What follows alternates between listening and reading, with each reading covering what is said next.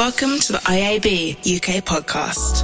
Hello, James here, and you're listening to the IAB UK podcast. This week, it's a special episode from our last Thursday club event, recorded live on, you guessed it, last Thursday. And this month, it was a wholly agreeable conversation in the round on realising the potential of programmatic digital out-of-home. Around the table, I was joined by Layla Sophie from View, Omnicom Media Group's Melinda Clow, and Chloe Wells from Global's DAX. There's loads that we get into. What's exciting people about programmatic digital out-of-home, how agencies are structuring themselves for it, and where does the UK stand when it comes to a global view? Global with a small g, of course. And we finish with some yay or nay on the faux digital out-of-home trend dominating our LinkedIn feeds, and touch on TikTok's latest out-of-phone launch. Here's the conversation. Enjoy. I thought we would start us off, Layla. You guys have done a big State of the Nation report, which you do. You look at loads of different markets, attitudes towards what's going on in digital out-of-home. Give us a sense of anything there that surprised you or took you by surprise. Yeah, so the report itself is done yearly, crossing the big six markets, where they speak to a lot of agency execs globally and different people in the industry, understanding the state of programmatic out-of-home now and then the future of it. So there was definitely loads of good insights. I think for the UK particularly, there's a huge upward trajectory expected in the next 18 months of about 30% growth. It's key to note that all of the markets definitely move at a very different pace. Right. But yeah, it seems that the gaps in agencies and in the industry are finally closing, which is really good to see and really positive. And where does the UK stack up in terms of other markets? It's really difficult to say because programmatic out-of-home as a channel, the markets aren't moving in like the same speeds as like other digital channels. It's really unusual, but they're coming up, definitely up fast behind, you know, all of the other markets, US, Germany, Australia. Obviously, Germany and Australia are quite strong so far, which again is quite unusual for programmatic, but they're leading the charge at the moment. So UK is definitely seeing a huge uplift this year. Yeah. I mean, you guys work in UK roles, but MG, big global network. Is anything when you sort of think about the UK? I mean, there's lots of thought that we're probably market leading. We're probably just behind the States. Anything there that sort of surprises you, Mel? There wasn't anything that surprised. I don't necessarily think it's the UK lagging behind. I think there's certainly things within the industry that have helped in the last 12 months that have opened up growth opportunities. So even, I say, simple things like standardization of kind of the technical specifications, right? That was only coming into play, was it November 2022? So the ability for systems to be able to talk to each other in a standardized way, conforming to open RTB specs, you know, that's still fairly recent. And I think that did help open up some of the conversations and opportunities, and that would have affected all markets. And I don't think it's a case that the UK was lagging behind. It feels as if, you know, with some of the European counterparts, we're sort of moving at a similar pace. What we anticipate is that pace is going to now grow exponentially. Yeah, the education piece around the differences between direct buys and programmatic buys, and that's been huge in this market, I think. Tell me a bit about OMG and how you guys are structured. Is it out-of-home people that have got skilled up in doing programmatic, or is it that sort of classic search social skill set that are the people that are doing this now? I think the agency structure, particularly with some of the bigger agencies, that's where it's been a conversation around what skills are needed to be able to do this with an expert lens.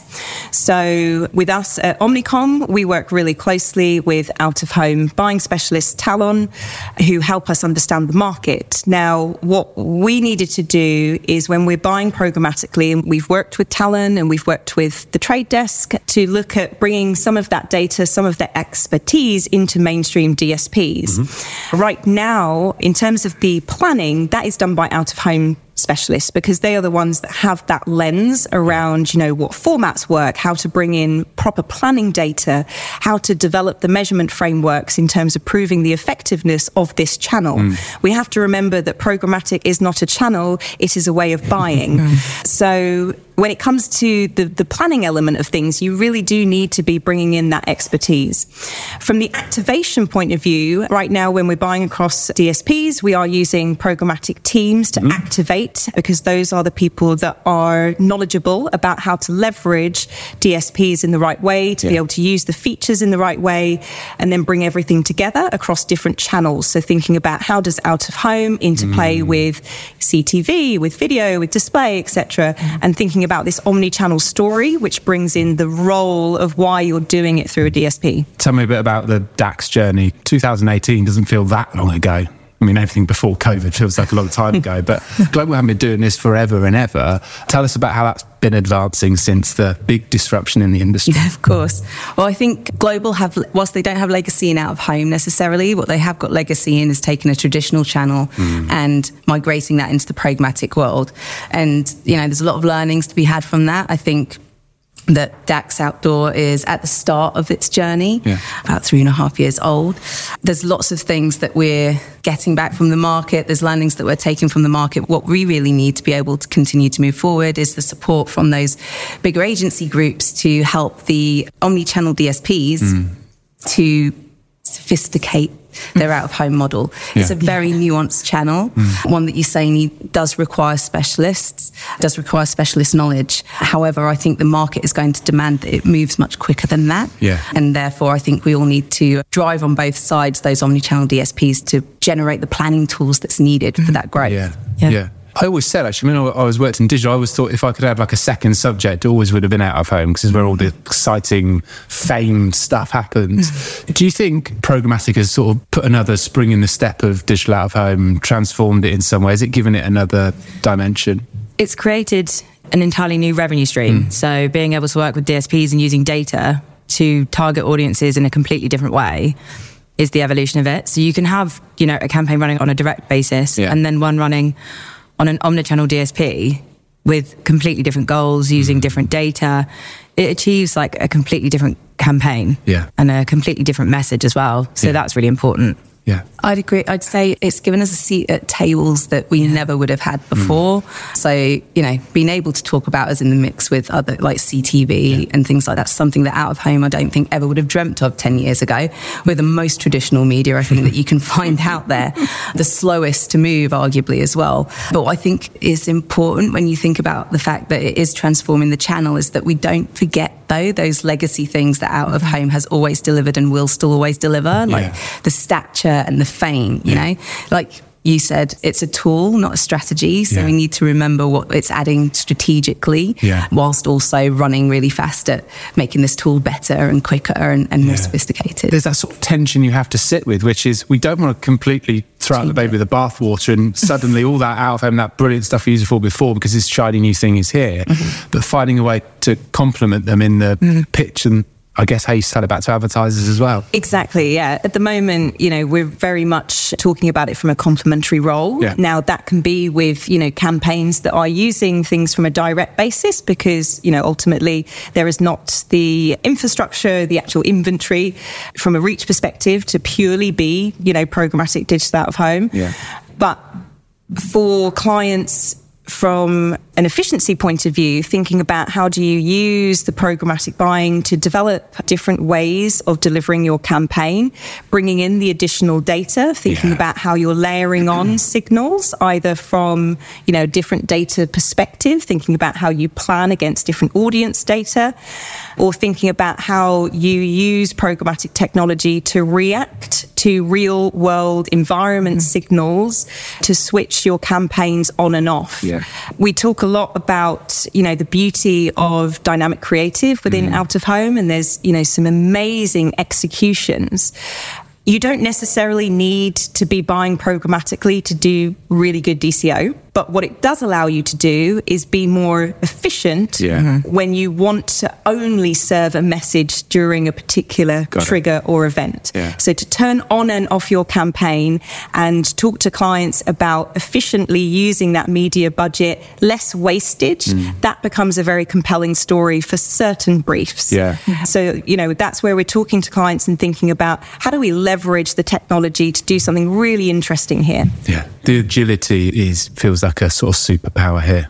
Yeah, definitely. Yeah, we've definitely managed like campaigns at like global scale, which are triggered by DCO and, you know, activated by different moments. And it gives a stronger engagement. It makes efficiency of budget, as you said. And, you know, brands are also facing an economic crisis too. So using budgets more efficiently and more sensibly is really important. And DCO just like it creates that stronger engagement and that stronger fame effect as well, I think. And I wonder as well, it's a really interesting point you make on, you know, there's no doubt we're still cost of living crisis. We're still picking up post-COVID. Budgets are being squeezed. CFOs are hooking, you know, marketers into going, lose me 20%. The question is, then, well, which 20% is it?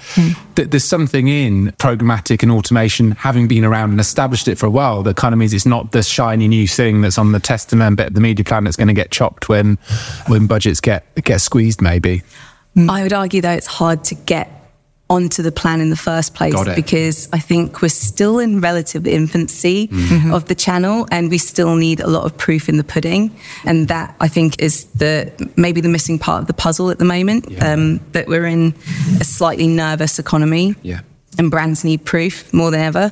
I mean, some of, you know, if we want to be playing in the same or fishing in the same pond as, like, you know, the Metas of this world, for every pound that's spent there, they can prove how many burgers McDonald's sell. You know, that's, I guess, a gold star for us to be aiming for. And I think probably the biggest part of work that we've still got to do. Is there a big measurement debate here still? I mean, I feel like whatever we're talking about, whether it's gaming or if influencer marketing, retail media, measurement again and again feels like this thing that slightly pulls the handbrake on because we still haven't really cracked it. Is it still coming up, still an issue? It's definitely coming up as an issue, but we've actually started really focusing on measurement. It's a huge focus for us for 2024. But not just like throwing on measurement to get a budget up to a certain level. We're, you know, going through a whole process of feasibility, seeing if it's actually going to be a campaign that can be measured well, as in, are there goals, you know, good, is the creative, like delivering the right message? But yes, it is. I think we had a big brand run with us for quite some time, and then after a while they were like, we actually do want to see how this is being measured before we continue. And that was after about 8 months.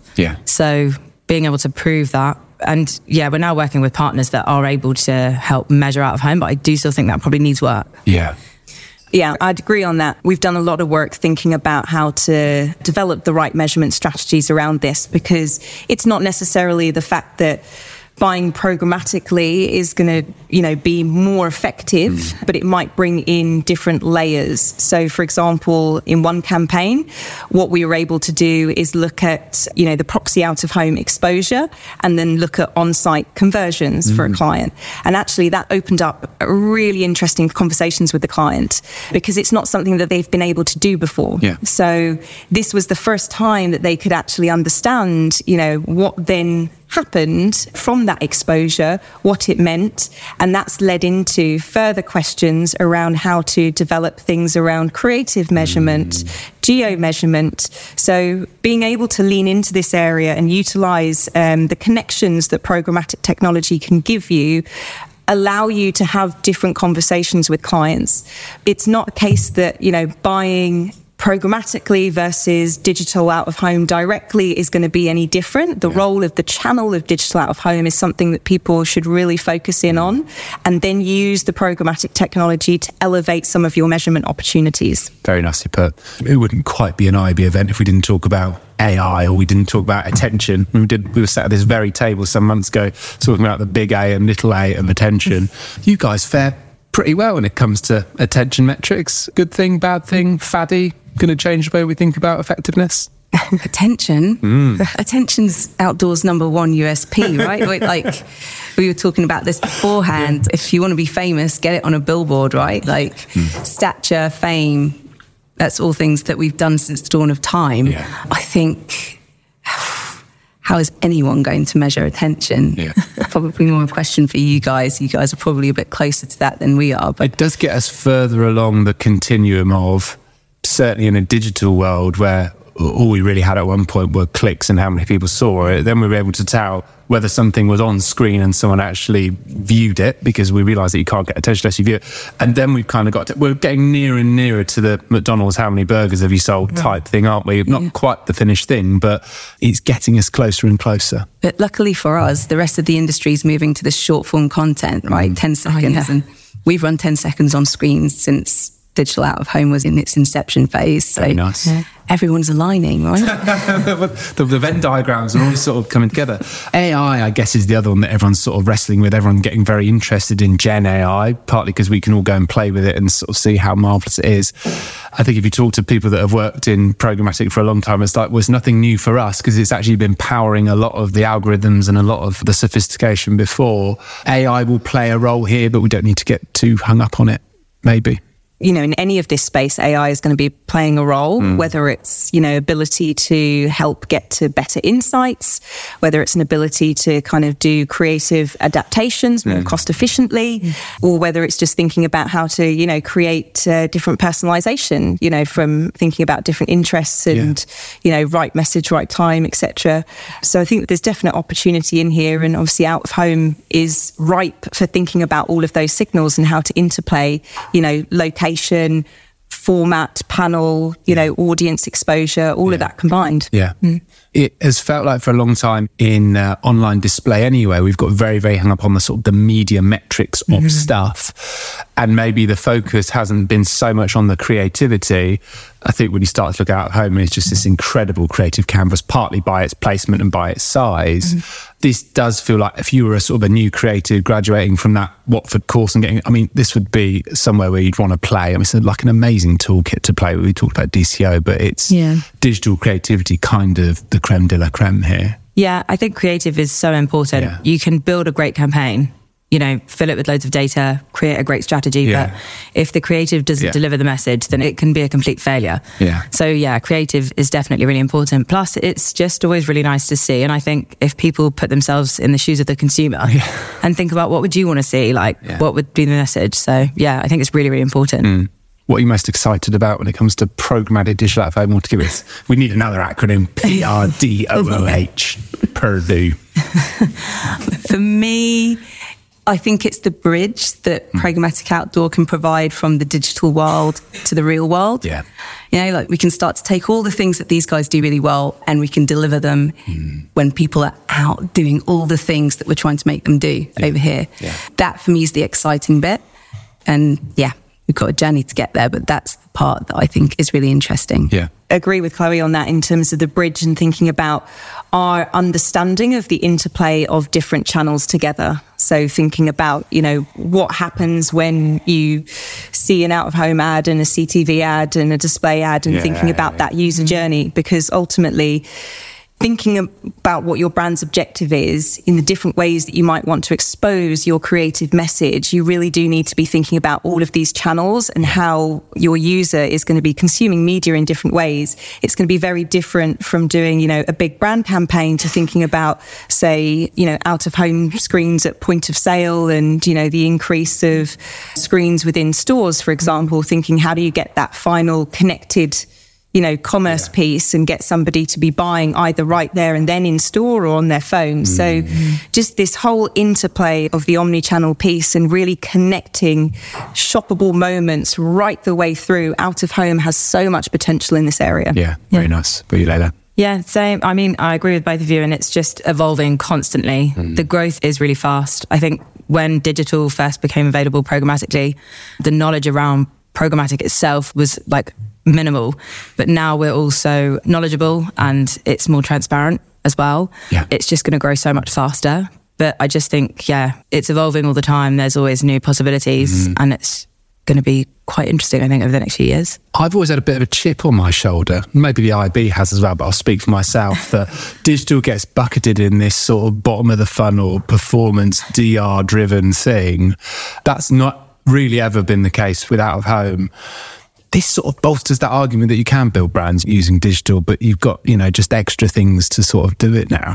Do you ever feel like the sort of the move towards programmatic is more enticing or more likely to get performance related budgets from people that want to sell free SIM cards and, at huge volumes? Or can we still do the brand building bit?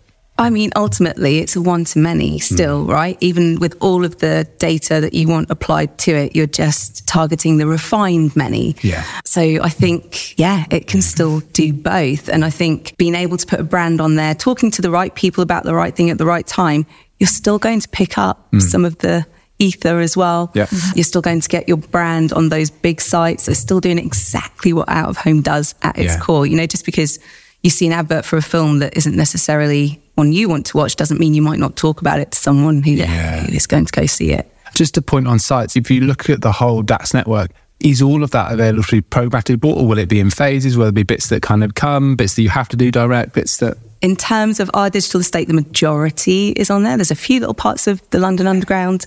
The special bits, the really nice bits. The bits that require a bit more tech. Right, okay. The things that I can't speak to because I'm not techie enough. I believe there was some panels that were causing some issues. Right. But other than that, our mission is that DAX basically gives advertisers access to all of Global's premium digital estate is the line that I needed to get over. Yeah, very good. and same for you guys. Everything in the UK is available programmatically, apart from like a couple of frames, I think. But globally, they're just rolling them out gradually. Yeah. So everything will be there and ready to buy. I remember when it was all about digital out of home, and actually, you're digging holes to putting, panels in the ground rather than do paper. That took such a long time and investment to do, but I guess it's a bit more turnkey. This is just switching things on rather than digging holes and putting things I wish it was that easy. I think the tech team sounds like it would be that easy. Just a button you got to tick. Yeah, you think of it that way. Well, that's a switch. Going to zoom out a tiny bit and talk about some sort of zeitgeisty things. I mean, my whole LinkedIn feed, as of about a month ago, is just filled with Maybelline eyelashes and giant condoms and all this. That proves it. For the people listening to the podcast, we're looking at some of the things, the condoms that I've just mentioned, the gym box thing on top of the bus, this sort of faux out of home feels very of the moment, the sort of, topic du jour. Given you're all out of home experts, I'd love to get your take on it, because I see this sort of very binary, isn't it brilliant? And you don't have to go and actually buy the space anymore that's just a mad thing to say. What do you think? It's a different level of engagement. Yeah. They're trying to do it backwards. So if, I think Chloe said before, if an actor is on a billboard, they'll tend to take a photo of themselves in front of their billboard and then post it on social, but they're trying to work that backwards. But the engagement on social media is so different to the engagement when you're actually seeing an ad out of home. It's the mindset change. When you're looking at your phone or looking at your computer to walking around the streets and being in a specific location. So I think, as someone actually said this to me earlier at work, there's room for exploitation. But they're just trying to work backwards, and it just doesn't have the same effect engagement wise. Scott was talking about it, which is good. Advertisers asking any questions about it. Is it hotly debated at OMG Towers? I wouldn't say hotly debated. I mean, it's an interesting area, because I think you're right in the fact that it will have a softening effect, right? Ultimately, the brands that are doing this, they want to get this out onto social media. They want the headlines of going, wow, look at this. And obviously then it's all shared. That's not the same aspect when somebody's posting that once, rather than lots of people seeing it in the real life and actually sharing that amongst their friends. And, that's ultimately the power of kind of influencers, right? For me, it's about transparency in terms of, brands who might want to do this, just being transparent about exactly what it is. Is this something that has been fabricated and, is just there for people to see and share and think, oh, isn't that a nice idea? Rather than being in the real life. Purporting that it could be real. Because I must admit, when I saw the eyelashes thing, it wasn't evident whether it was kind of real or not. And then you sort of think, well, does it really matter? Maybe it does matter. Chloe, what do you think? Isn't it flattering that they feel the need to use out of home to generate talkability? That's a great narrative. Yeah. Well, and again, it's kind of got everyone talking about out of home, which is kind of a nice thing. It's got those voices. It's free publicity. You can go through hundreds of TV ads where, they focus on out of home ads within the TV advert as well. It's been done before. It's just funny though, isn't it? Because these are the types of ideas that, you kind of talk about maybe sort of each stage. Wouldn't it be amazing? And you do all these things and you kind of go, these are the big ideas. And then you go, no, that'll set fire to the underground. You can't do that. It'll actually cost £6 million. Absolutely. It's kind of cool to see how, tech has brought it to sort of life so that people can actually take it from a pitch room idea into something that people could perceive as real. But as I said, for me, it's just about being transparent. Yeah. The last one to touch then, another very new thing is TikTok launching out of phone. I don't know if anyone's seen that. I mean, this kind of seems fascinating. The idea that, I've started riffing here, that within your sort of TikTok ads manager, you've made an ad for TikTok and you could start to put that on a big billboard, or you could put it in a cinema. I think they describe it as other screens as well. Thoughts on that? I feel like we've been telling the industry to, even TikTok was saying, don't build ads, build TikToks, build stuff for our screen. And now we're saying, let's take something that was built for this screen and we're going to put it on this big billboard. I'm confused. It's the same as what you said. Like, it's a compliment. Like, they're a social media channel and they think out of home's where they want to be. So they're trying to get a piece of the pie as well. Yeah. Not just TikTok famous, but you get like proper famous maybe. I worked in cinema as well, and we would absolutely be custodians of the fact that if you're creating an ad, it needs to be right for the space. Yeah. This feels a little jarring. Yeah. Yeah, I think they've obviously done it to try and make it easy for, people, brands that maybe don't have the infrastructure or the agencies to support them, or the creative teams to support them to create different assets, right? So it makes it really easy, but ultimately you're going to get more effective use out of channels if you make creative for the space. And that ultimately is what any media owner in any channel will talk about, whether you talk about streaming, TV, cinema, out of home, TikToks. You go to the social channels and they'll say, make sure that you're creating different assets, like different messages based on the different formats they have. Yeah. So it seems a bit misaligned, but ultimately the reason they're doing it is to just make it easy for people that don't have the capacity to do that. Yeah, little D2C, SME brand, and maybe run. Yeah, that's interesting. We talked about you guys buying Prime Site, buying Outdoor Platform. This feels, it's an industry that's sort of used to disruption, I suppose, and this feels like the sort of latest disruption in it, and I wonder who might follow suit. You heard it here first on the IB UK podcast. I would love to turn it over to the room and see if there's any questions. We've got one at the back. Right, slightly biased or programmatic. Me again. The first question put to the panel came from a far corner of the room, so our mics didn't pick it up, but it was from someone who worked for a medium-sized agency and asked the panel how we, as an industry, can make the channel accountable and who's driving that. Here's what the panel had to say. That's the evolution that's coming this year. It's the capabilities for targeting on DSPs that are evolving, giving you the ability to set up campaigns with, certain day parting and things like that. Things like proof of play, everything's going to evolve with those different metrics that really give you like proof of your campaign success. But it's still an evolution. It's one of those things, it's like a test and learn process. But yeah, I totally understand that. Yeah. I 100% agree. I think the message around sort of the beauty of programmatic, right, is that it's made this inventory available that ultimately you perceive that you can go into a platform, click on some digital sixes and off you go, right? And there are people that will be doing that, but I'm sure what you've learnt is that it is really not as simple as that. And that's not doing the due diligence of quality buying and making sure that, you do understand where the panels are delivering, who you're buying from, transparent supply chain. And this is a different world to other programmatic channels. It requires a different skill set to be able to go into that type of data and detail. And if you roll back, say, 2 years ago, none of that information was really available in the mainstream DSPs, right? So it's only recently that more of that information is actually flowing through the systems. But you're right in that there is maybe a gap, maybe an opportunity to think about how this gets validated. Yeah, I think as well, one thing that we do every day, especially with working with omnichannel DSPs, is constantly helping them strategize better so that campaigns get higher impact and that they aren't just spending budget for the sake of it, or that their budget's not too small. So that education piece is really important. So making sure that you're getting that advice and that understanding, I think, is pretty helpful. Good challenge. Thanks, Sarah. Question over here, John. Tell us where you're from. John from Vista Media. But as you look at the market and across the UK and Europe, you have lots of smaller, interesting media owners coming up and emerging, and lots of new challenger media owners either doing sort of specialist D48 networks, specialist D6 networks, and just creating an equally upscaling of retail media, and in the US, like grocery TV and all that sort of thing. My question is, coming from our perspective as Vista, we view screens as screens, not necessarily as media owners. where you can get the right audience in front of it.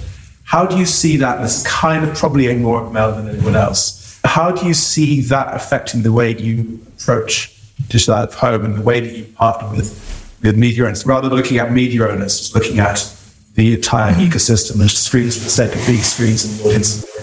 And secondly, sorry, this is a bit long and convoluted. The measurement we use on a big scale is root and equivalence in other markets, which is great, but isn't necessarily suited to the smaller, challenging brands who don't necessarily figure on the way that root measures things. What's the impact of these smaller specialist media owners to that measurement? How is that going to evolve? Let's do question one first. So many questions. I feel like I needed notes on that one. So question one is around thinking about screens rather than sort of media owners, right? I think for us, we probably already are thinking a little bit in that way, but ultimately the big screens, high quality panels, there's only a very small handful of media owners who's providing that inventory, right? So you have to think about who you're going to be talking with, developing those relationships. I think it's always best to do it direct with inventory as well. Obviously using the connectors, because ultimately that's where some of the advancements in how to utilize the technology comes in, but trying to understand, what the inventory is, what it is that provides a different brand or strategy, I think is super important, because ultimately, retail D6s, for example, that's dominated by one particular media owner. So you kind of have to know that stuff. I think as well, it's also the responsibility of the DSP. In your planning tools, how have you got it laid out? Have you got it laid out by media owner and then audience location? Because that's how people are going to choose.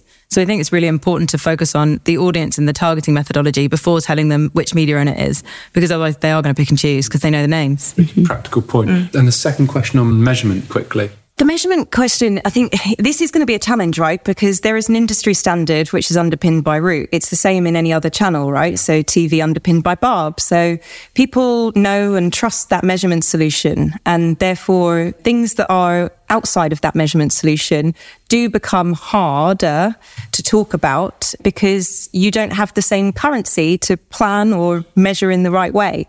So for us, I think it comes back to the standardization, as in, is there an alternative? If there is a barrier to getting into root for smaller media owners, what is the alternative to have standardization of measurement?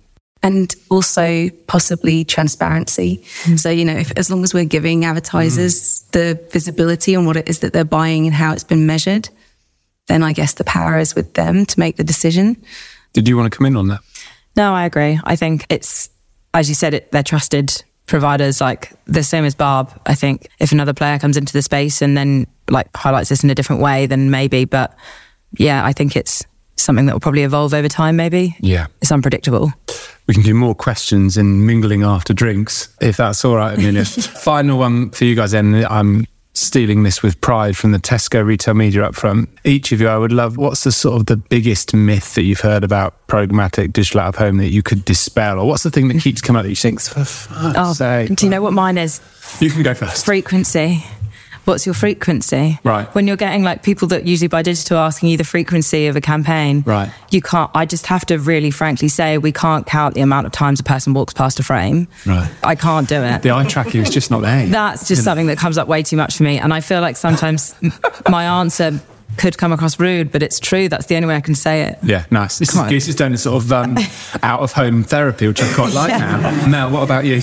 I don't know whether it's a dispelling it, because I imagine everyone in the room knows this, but maybe people listening. I think we talk about creative opportunities, and I think there's maybe a myth sometimes around how agile you can really be. Right. And I think it's important for everybody to know that this is near-time decisioning and near-time creative load. So, right. In some cases, it can be up to 2 hours for things to be able to respond for lots and lots of different reasons, right? Yeah. Really good reasons. Stuff. Exactly. Compliance, the fact that, creative is not automatically approved. Yeah. It's got to be, seen by the media owners, etc. For, again, good reason. Regulations in the space, you need to be very mindful about the messages that you're putting out there. It could be the technical infrastructure of where that panel is and how it's receiving information, etc., how it's connected to the internet. Loads of different things. So it's just important when you're thinking about the creative opportunities to say, if somebody is I don't know, sports match, scoring a goal, it's not going to be instantaneous that you can just put that message out there. That would be wonderful, but near-time decisioning. That's such a good point. I think we're hooked on this real time, this sort of instant gratification of something happened. Very good point. The final word, the sort of Jerry Springer's final thought is with you. I was actually going to go down the same route, because it's but is it really real time? And I mean, my thing to that is just, does it need to be real time? Yeah, very nice. Good. A powerful, compelling question. Yeah, It's a question. They've been a brilliant panel. Please give it up for Layla, for Mel, and for Chloe. Layla Sophie from View, Omnicom Media Group's Melinda Clow, and Chloe Wells from Global's Dax there. Fascinated to see where out of phone goes and who else pivots to digital out of home next. Watch this space. That's it for this week. If you can take 2 minutes, a mere 60 seconds, to rate and review the pod, I'd really appreciate it. It just helps make sure people can find it more easily wherever they get their podcasts from. We're switching gears to retail media next week, but for now, thank you very much for listening. IAB UK, building a sustainable future for digital advertising.